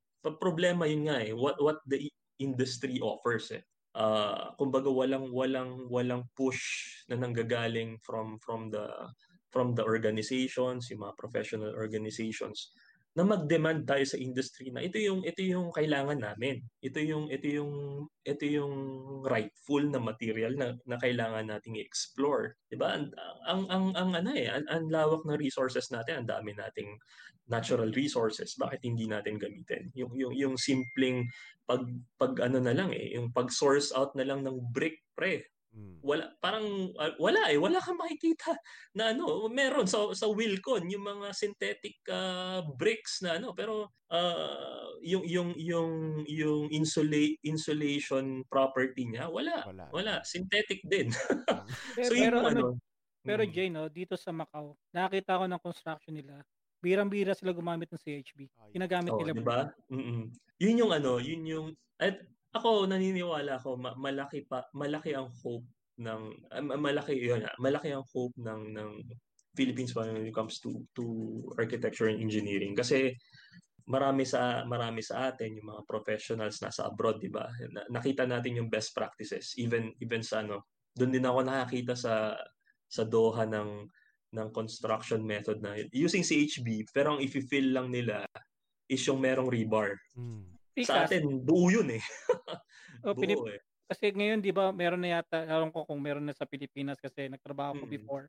Yung mga precast medyo hilaw pa tayo sa precast na yes, na walling medyo hilaw pa ang Pilipinas Kaya minsan iniisip ko nga yan diyan. Sana yung mga susunod na generation alam mo yung mga second generation architects or second generation clients kasi minsan kailangan din i-educate ng clients Kasi syempre sino ba naman tayo as designers na sasabihin natin sa kanila na ang bahay mo gagawin ko stand on stilts. Syempre sa kanila, bakit? Ba't di naman ganyan gusto ko Kaya kung i-ano natin ng tropical design, kailangan i-educate natin ng mga kliyente na ganun gagawin nating tema kasi ayun na nababagay sa Pilipinas. Huwag kayong tumingin sa ibang bansa. Pero kasi ayun nagiging batayan natin yung nagiging yan ang isa sa mga problema talaga, Mao. And I think sa lahat na nakikinig kasi kumbaga siguro mahirap din kasi mag-design ng bahay kasi of course they see kumbaga nakikita nila mas more western design. Kaya yun na lang comment ko, yes, the house is nice, don't get me wrong, it looks fucking amazing. I wish I had that house. I wish I can design or build one. Pero alam ko rin na hindi yan akma sa atin. Yun lang. That's the truth. Pero ang nakakagulat, may mga naging client ako na expats from sila like parang they're more concerned about yung performance ng building rather than the looks. That's cool. They're looking for kung ano yung available na technology na pwedeng i-adapt dun sa Of course, minsan sasabihin nila na parang kumbaga magbibigyan ka ng peg na ganito. Pero hindi ang nakakatuwa ngayon, parang hindi na parang na-educate din ang karamihan na nagpapagawa sa kumbaga kung ano yung hindi yung kung ano yung uso Kung ano yung efficient, kung ano yung minsan sasabihin nila dati before parang gusto ko Mediterranean, di ba? Or gantong style. So bibigyan ka ng particular style. Pero kung well-educated or well-researched professional ka na parang you know the facts kung ano yung what will work and what will not, parang ganoon. And yung available locally. Kasi ang mahirap, specify pero at the end of the day, pagkagagawin na, ang hirap i-source out. So wala rin. So yun yung isang key din na dapat when you're practicing locally, alam mo yung available materials, hindi yung magre-rely ka kay Wilcon or ano. Yun yung problema. Yun yung nakikita ko na ano. Minsan nga, parang iniisip ko, gawin mo experiment, yung gawaan ng hollow block, haluan mo ng certain material na pwedeng i-insulate yung hollow block na ginagawa. Kasi ang ano is cost eh. Yes. Yun yung bottom line talaga. Kasi talaga. I think yun yung magiging problema if you're designing a house. And of course, you have this, sabi na now, you research something na tipong, I think pwede kong gamitin to sa project na to. Pero syempre, ang ano doon, medyo gamble din yun, I think. Kasi syempre, maaring, you research thoroughly, pero in actuality, hindi mo pa siya nasusubukan. So there will be, flaws and, and mahirap yun kasi syempre, kumbaga, mag-suffer yung client to. So, kaya mahirap din eh. Naramdaman mo yung tipong you want to function as a innovative architect. But at the same time, ang concern mo is yung satisfaction ng client mo eh. So, those are things na medyo in a fine line na may mahirap pa eh. So, I think before we can manage to do something like that, I think kailangan makita rin ng client yung mga sample houses na somebody already made something like this and it really works. Tama lang. Kasi you need to have yes, proof. Yes. Alam mo naman tayo, lalo Pilipino, yung COVID-19 nga lang eh. Hindi totoo yan hanggat di nangyayari sa akin. Nangyari na sa akin yan, totoo nga. Ganun tayo eh. Tama. Right? So, ay Jamie, ano lang ako, Naano din ako sa sinasabi mo tungkol sa mga solar panels, di ba? Isipin mo na lang, 30 to 50 years from now, kung gumagawa na tayo ng mga solar panels, roofing or something, imagine mo na lang, pre, yung magkakaroon tayo ng mababawasan ng carbon dioxide sa atin within 50 years. Isipin mo na lang ang mga Pilipino, magaling tayong mag-re-engineer ng mga makikita mo na lang ang mga squatter area, pero ng mga solar panels din. Di ba? So, bababa na yung natin, carbon emission natin. Kasi tingnan mo, di ba before, ang mga squatters area, walang mga LCD yan. Wala silang aircon dati, pre. Wala lang aircon. Tingnan mo ngayon, di ba may mga aircon sila? Yung dahil nga yung mga na-recondition ng mga aircon, actually, isipin mo na lang sa... pinaka-basic na lang is, like, you're talking about squatters area, di ba? Isipin mo na lang, pinaka-basic is yung sanitation. Toilet, pinaka-basic is toilet. Wala. I mean, ano siya, shared, may iba, yung pero, di ba? I mean, part, tondo, di ba? Imagine mo, yung part na yun. So, yun yung kailangan mag ano rin. Like, for example, yung gobyerno natin, kapag gagawa sila ng affordable housing, integrate na agad nila yon. Or even yung mismong gobyerno is to practice yung ganong technology. I mean, yes, that's right. Ang problema kasi impose ng policy pero sila mismo hindi nila ginagawa. Well, I'm not talking in general, pero in general pwede na. I understand. I think that is the best way to prove a potential client in the future. If the government mass produce something like that and it really works, then you can say that, we can do this even much better than this version of whatever design that they did. Kumbaga, yun. Kasi yung kailangan talaga natin is proof talaga eh. Proof that it actually works. Yung crazy idea mo. Doon lang tayo maniniwala pag may proof na eh. Filipino pa. If you want to have a successful practice dito sa atin, mahirap eh. Actually, mahirap siya. May time, mag-invest ka in terms of, kumbaga, minsan for a certain fee, di ba? Magkano lang. Ang key kasi dyan is to have your designs built. Yun yung pinaka-importante. Kasi otherwise, you're just good in paper. Yes. Yun yung masakit minsan, di ba? Ano yun? Challenge yun. Kasi ang ano rin, ang kagandahan din when you have your designs built, nakakapag-experiment ka eh. Sabi ko nga dun sa mga naging apprentice ko din na pumasa naman, Diyos ko Lord. Nag-benefit naman sila. Anyway, ang key dyan is, of course, mag-ano ka muna eh. Kumbaga, mag-i-invest ka in terms of medyo mababa yung fee. Well, part yan eh. Part yan ng kultura din in a way, or paano yung perception ng public sa atin. Kung minsan kasi nawawalan ng value eh. Yan ang problema.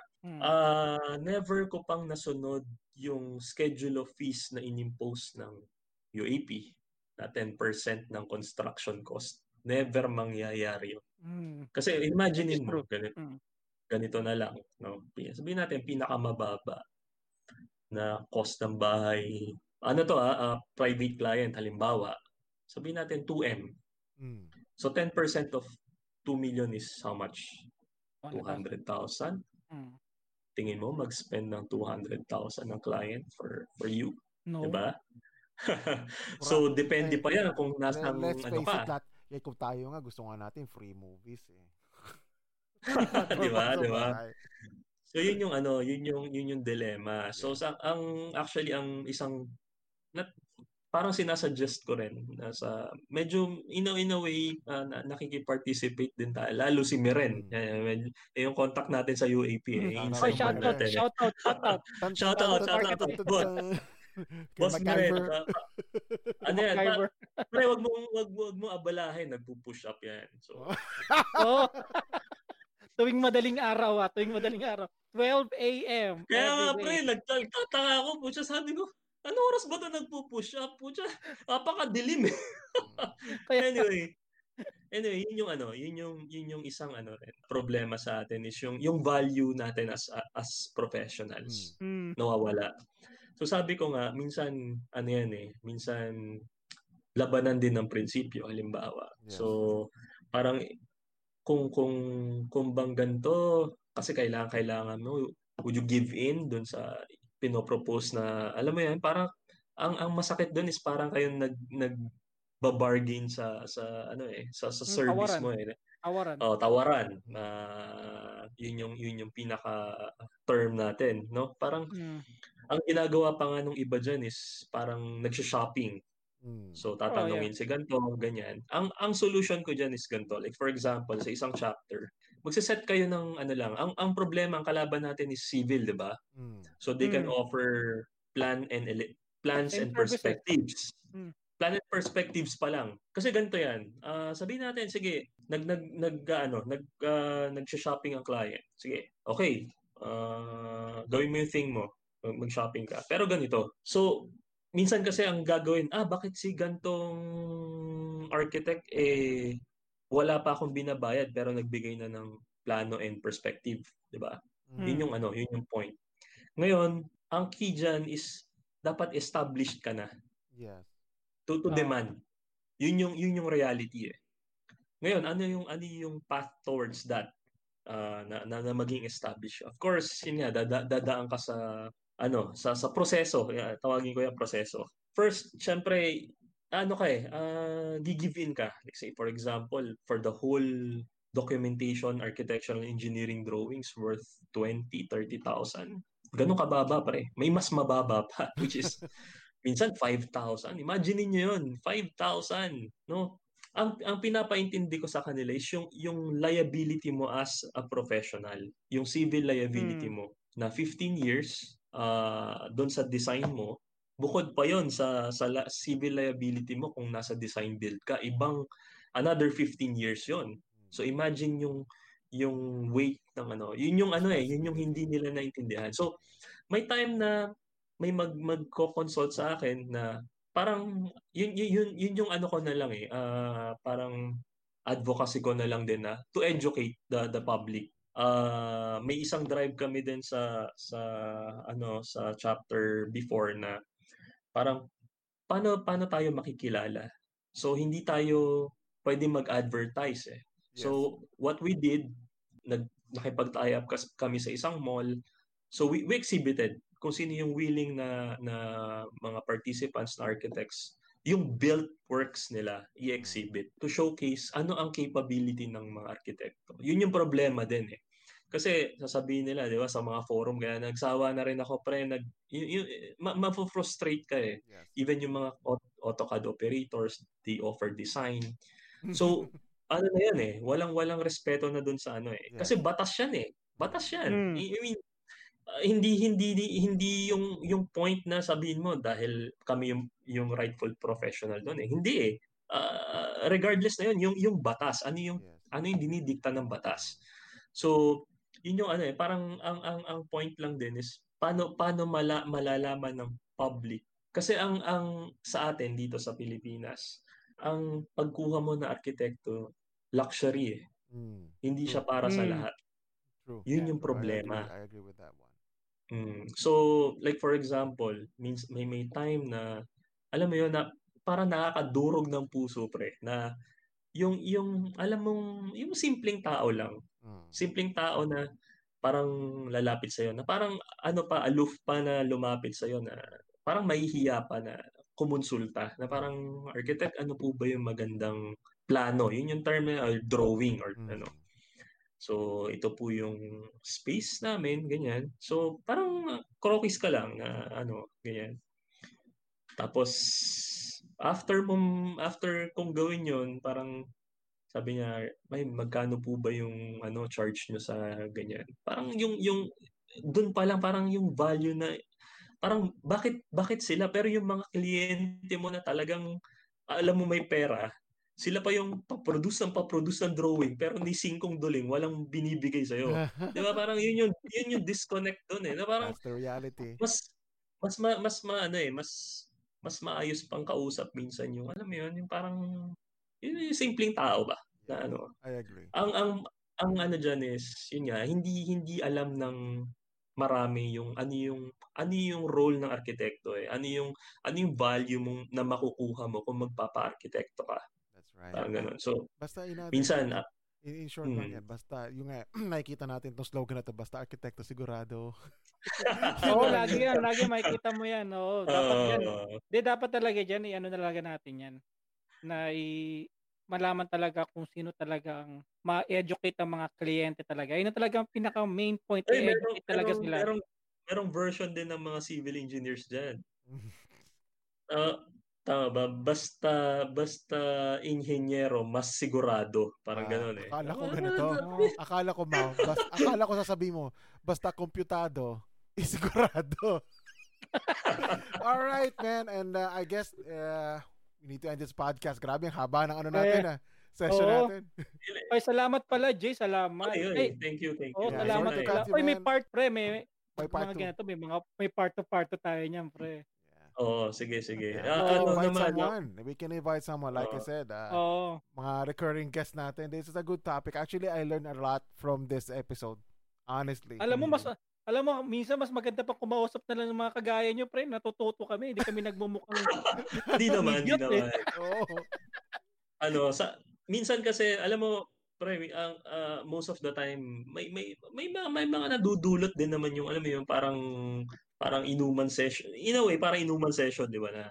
Pero doon mo doon minsan ayaw mong pag-usapan yung mga topics. Alam mo yun na minsan napapanahon pero masyadong sensitibo. Parang ganun. Alam mo, itong podcast namin, katuwaan lang talaga to namin. Hindi namin Actually, before we end this episode, I just want to say na so far to episode na to, it's went everywhere, man. Good topic. Went everywhere. I like it. Siyempre ako, alam mo naman ako, maano ako sa conspiracy. Marami ako ng mga conspiracy na. Kaya yung mga sinasabi mo minsan, may conspiracy dyan eh, alam ko eh.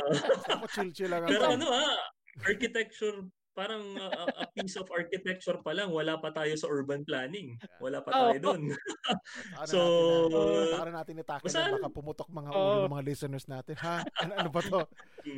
Pero isang piece of advice din sa mga yun nga aspiring or even practicing architects sa time natin ngayon, you should have a specialization. Yun yung isang advice na may bibigay ko na hindi enough na arkitekto ka lang. Hindi may ibang alam ko. Yes. Ngayon, ang nagiging trend is yun nga, we're shifting into the fourth industrial revolution, di ba? Which is data is the new oil. Yeah. So, another pwedeng i-explore na careers, data analytics. Di ba? Something to do with data. So yun yung isang piece of advice ko. And then yun nga I don't know if familiar kayo sa GIS, yung Geographical Information System. So napakalaking tulong din yan, yung mapping. So, madaming ano. Pero bottom line is you need to have a specialization. Okay. So, Kasi ano pa eh, GSIS lang alam ko eh. nawala yung isang I. Shoutouts na, shoutouts. Alright. Jay, any shoutouts or ipa-plug mo na ano? Yun nga, sa mga, alam ko meron pang isang wave ng seminar training for climate reality project. So, in-encourage ko yung lahat. Even kayo, Mau, Mark, Sure. to try it out. Kung hindi na, ano lang siya eh, parang 2 hours, 3 hours of your time. So mostly yan eh, pre-recorded na mga seminars, and yung first kasi doon is ipe-present ni Al Gore yung mga slides niya, yung facts. So ayun, and then ano pa ba? Ilang support the profession. So just be vocal. Ayun. Thank you sa invite. Yung ano mo, any Facebook, Twitter, or Instagram na para maano natin. Sa Facebook, meron akong Facebook page, yung company, yung J. Paras Design and Construction. So, ayun, yung mga latest na trabaho ko namin. Ngayon wala akong so one-man team. Shoutout mo yung mga mga tauhan mo. Before may mga na-train na mga architects na rin. Pero still kino-connect ko sila pagka kailangan ng production work. Halimbawa, babatuhan ko sila ng So pa rin, kumbaga connected pa rin. Okay. Yun. Shout out kay Architect Arvin. And based in Balanga, Bataan. So siya yung katulong ko for production drawings din. Okay, shout out to you. Sa wife mo! Wife ko, ito, nandito. So, shout out mo rin. Gutom na raw siya. So, sorry! Shout out kay Doktora Dayan. Wow. Ano siya, frontliner, pre? Yes. Saludo kami sa mga frontliner. Saludo kami. PGH. So, saludo kami sa kanila. Actually, yung hirap nila yan, pre. Yes. Pakatindi, pre. Yung the mere fact na magsusot ka ng PPE for ilang hours, matindi. So, totoo yun, yung nakikita nyo ng mga pictures. Hindi drama yun. Kapag nagsuot ka ng PPE, pag ako nagsuot na, pre, mangangayayat ako doon. Oo nga, pre, para kang naka-sound na doon. Lahat ng mangangayayat talaga tayo ron. Mangangayayat. Alright. Ikaw, Mark. Ako muna o ikaw? Ako muna. Wala naman ako shoutout kasi number 1, kaya ako muna. Wala rin naman akong social media na pwede ko sa inyo share.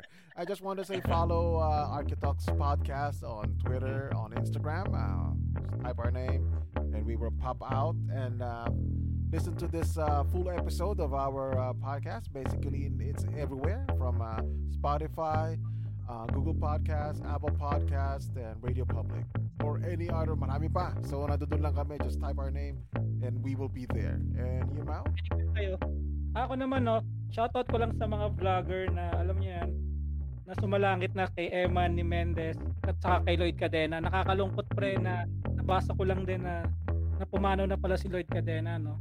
Kasi alam ko parang napag-usapan natin isang topic about kay Lloyd Cadena kasi nga yung isang vlogger na yung vlogger na architect din na nagre-react sa bahay.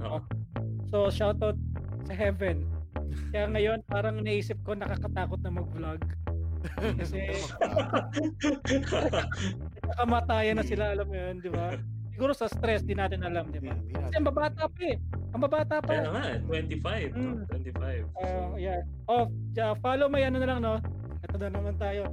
Follow my Twitter at @badnextdoor at Twitter. That's me. Badnext. Dancing naked like Homer Simpson. All right, man. Thank you. Thank you, Architect Paras. Stay safe. Very good episode. I really enjoy it. Yeah. And again, sa mga listeners na nakikinig sa amin, whether you're old or new, I want to say thank you so much. And we are out, people. Peace, yo. Peace.